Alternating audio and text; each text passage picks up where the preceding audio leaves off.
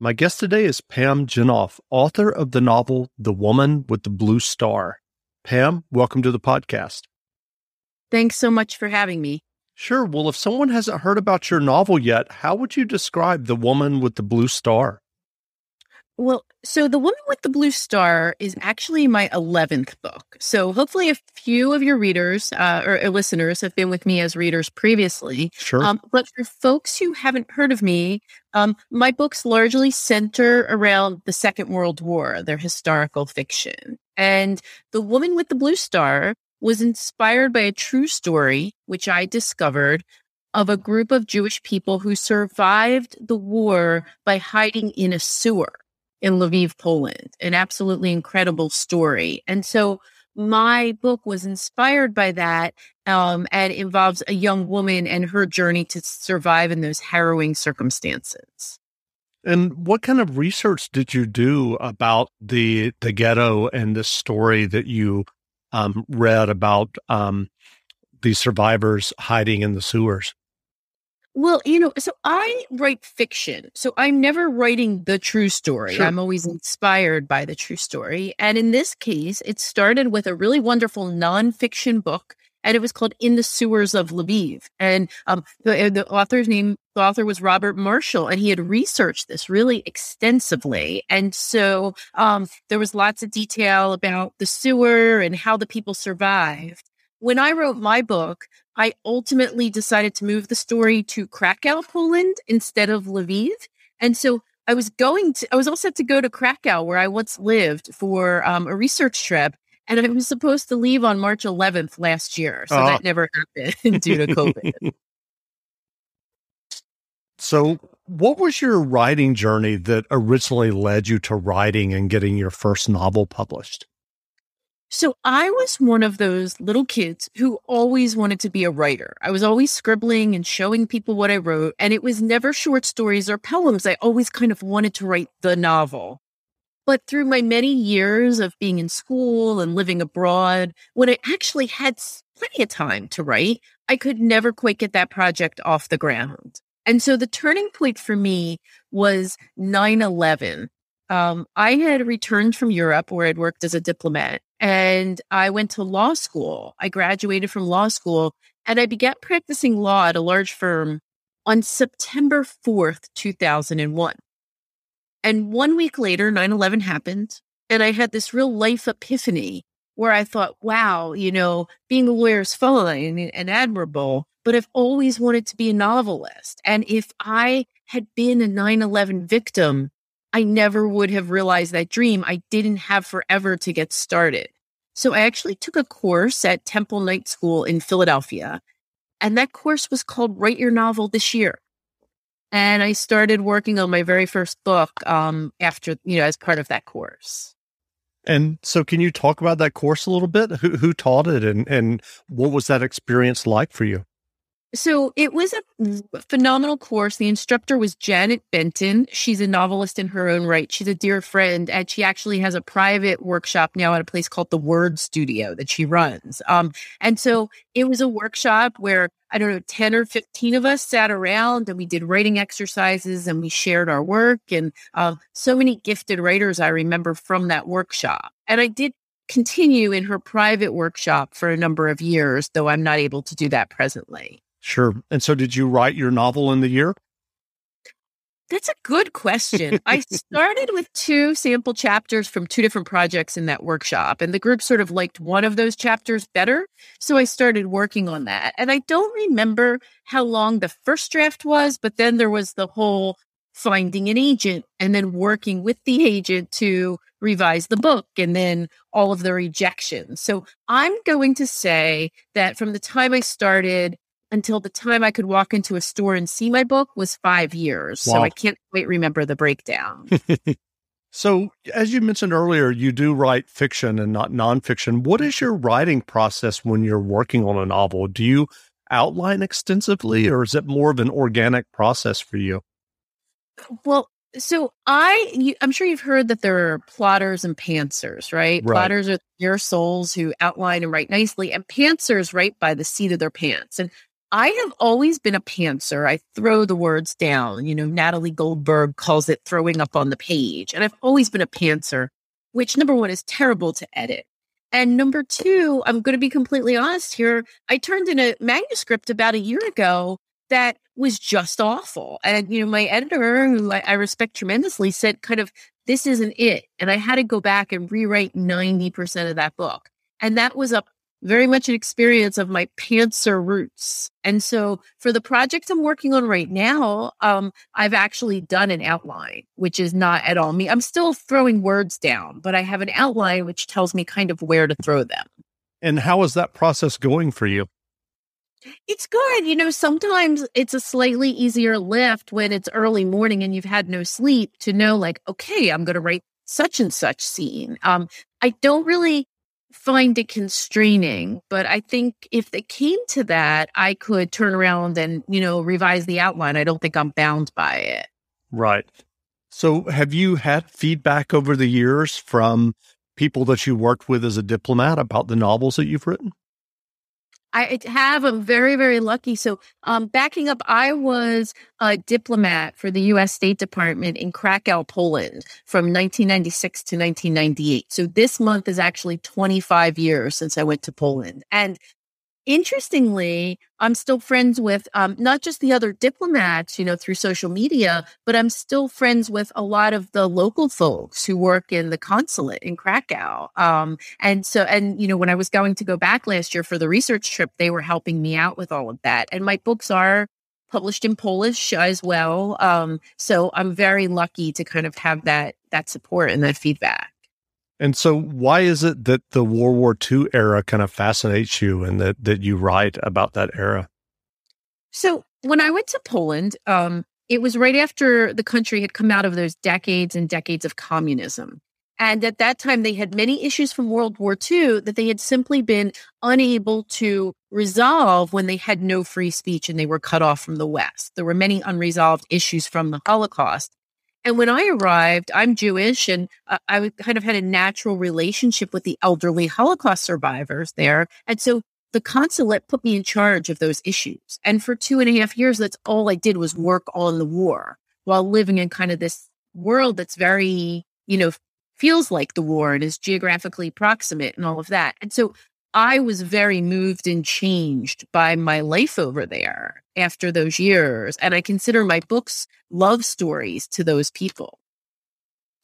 Well, given your experience of writing the novels that you've written, what writing advice would you offer for those who are working on their own stories and novels? Well, I do have a few pieces of advice. The first is you must be really disciplined with your time. So even after all of these years, nobody ever says to me, oh, why don't you go take some writing time, right? You have to find that writing time and you have to protect it. That's super important. I also believe that you must be very tenacious when you're trying to get published, because I spoke about those talented people in the, in the writing workshop that I started with, and most of them are not published. And I maintain that the only difference between me and them is that I kept trying to get published. Many of them were better writers than me. But I think it's the continual knocking at the door until it opens that made a difference. And then the last piece is this. As a writer, you must be able to revise. It's really important that you're able to take someone else's feedback and incorporate it into work in a way that is your own. So those are my big pieces of advice. And have you ever thought about what motivated you to keep knocking on that door when, as you mentioned, other writers kind of didn't? Well, the first book, it's a really interesting story. I'm not sure of the why, but I'll tell you the how. So The first book, The Commandant's Girl, did not sell. We got rejected by 39 publishers. And my then agent said, well, go write another book and we'll sell that one first, as if it was that easy. And so I was working on a second book, and I still remember it was April 8th, 2005. I was sitting at my job at the law firm on a Friday afternoon, and the phone rang and caller ID said it was my agent. Sick of being upsold at gyms? My guy, you're currently a base member? For $90 more, I can upgrade you to our Shred membership. For $130 more, you'll be a Swole member. And for just $300 more, you'll reach Sweat Platinum. At Planet Fitness, you'll get energy without the upsell. Never pushy, always free fitness training and equipment for every workout. It's fitness that fits your budget. Join Planet Fitness for just $1 down and $10 a month. Cancel anytime. Deal ends Friday, May 10th. See Home Club for details. And I picked up the phone and I said, "Are you firing me?" Because this poor guy had not made a dime. I hadn't sold anything. And he told me that, no, in fact, one editor who we didn't even know still had my first book had it made an offer, and it was 11 months later. So I don't know why I kept going, but that's how it worked out.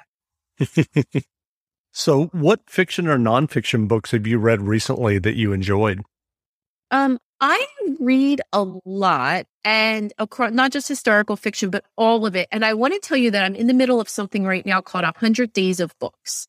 This is the third time I've done this. And every day for 100 days, I post across all social media, Facebook and Twitter and Instagram, everywhere, one book that I enjoyed. So I'm at day 75 of the 100 today. So I've been doing this a lot, and the books are all jumbled in my head. Recent historical fiction that I've really loved. Lisa Scottolini's Eternal just came out. Lauren Willig's Band of Sisters, Gillian Cantor's Half-Life are all this month. This is a very big spring for fiction. And then other books I've liked, Ask Again, Yes, by Mary Beth Keane, and Ghosts of Harvard by Francesca Saratella was really good. I just finished Are We There Yet? So I'm reading everything. That's great. Well, are you working on a new novel now? I am, but will you forgive me if I don't say what? Normally I talk freely about it, but for some reason this time I'm just holding my cards a little bit closer. It's also World War II. It's set in Belgium, where I haven't set anything before, so that's sort of interesting. But stay tuned on that one. Sure. Have you given thoughts to writing outside of World War II? So of my 11 books, 2 of them were modern, and one was a historical modern hybrid, right? So most of them are historical. And of my historical books, I will tell you they're not all World War II. Right. So I wrote a book called The Ambassador's Daughter, which is set just after World War I, Paris Peace Conference, and Weimar, Berlin. I wrote a book during World War II that was very different, and it was called The Last Summer at Chelsea Beach. And that was World War II on the home front, Philadelphia and Atlantic City. So I've written a bunch of areas, but I don't know that I'm going to jump to anything super modern. I think my heart and my readership's hearts are kind of centered where we've been. Sure. Well, where can people find you online if they want to learn more about you and your novels? Well, I encourage each and every person to find me online individually. I love to hear from people. I do have a Facebook author page. I'm on Twitter. I'm on Instagram, all under my name. I have a website, pamjenoff.com. People can email me personally through the website if they'd rather do email, as well as, all the places that people talk about books like Goodreads. Most places, I'm not that good at Pinterest, although I am keeping a board there to keep track of the 100 days. That's great. Well, again, we've been speaking with Pam Jenoff, author of The Woman with the Blue Star. The novel is on sale now, so go buy a copy. And Pam, thanks for doing this interview. Thank you so much for having me. Great. Now, stay tuned for a brief excerpt from the audiobook of The Woman with the Blue Star by Pam Jenoff, available from Harper Audio, wherever audiobooks are sold. Kraków, Poland, March 1942. Everything changed the day they came for the children. I was supposed to have been in the attic crawl space of the 3-story building we shared with a dozen other families in the ghetto. Mama helped me hide there each morning before she set out to join the factory work detail, leaving me with a fresh bucket as a toilet and a stern admonishment not to leave. But I grew cold and restless alone in the tiny, frigid space where I couldn't run or move or even stand straight. The minutes stretched silently, broken only by a scratching. Unseen children, years younger than me, stowed on the other side of the wall. They were kept separate from one another, without space to run and play. They sent each other messages by tapping and scratching, though, like a kind of improvised Morse code. Sometimes, in my boredom, I joined in too. "Freedom is where you find it," my father often said when I complained. Papa had a way of seeing the world exactly as he wanted. "The greatest prison is in our mind." It was easy for him to say. Though the manual ghetto labor was a far cry from his professional work as an accountant before the war, at least he was out and about each day, seeing other people, not cooped up like me. I had scarcely left our apartment building since we were forced to move 6 months earlier, from our apartment in the Jewish quarter near the city center to the Podgorze neighborhood, where the ghetto had been established on the southern bank of the river. I wanted a normal life, my life, free to run beyond the walls of the ghetto to all of the places I had once known and taken for granted. I imagined taking the tram to the shops on the Rönig, or to the Kino to see a film, exploring the ancient grassy mounds on the outskirts of the city. I wished that at least my best friend, Stefania, was one of the others hidden nearby. Instead, she lived in a separate apartment on the other side of the ghetto designated for the families of the Jewish police. It wasn't boredom or loneliness that had driven me from my hiding place this time, though, but hunger.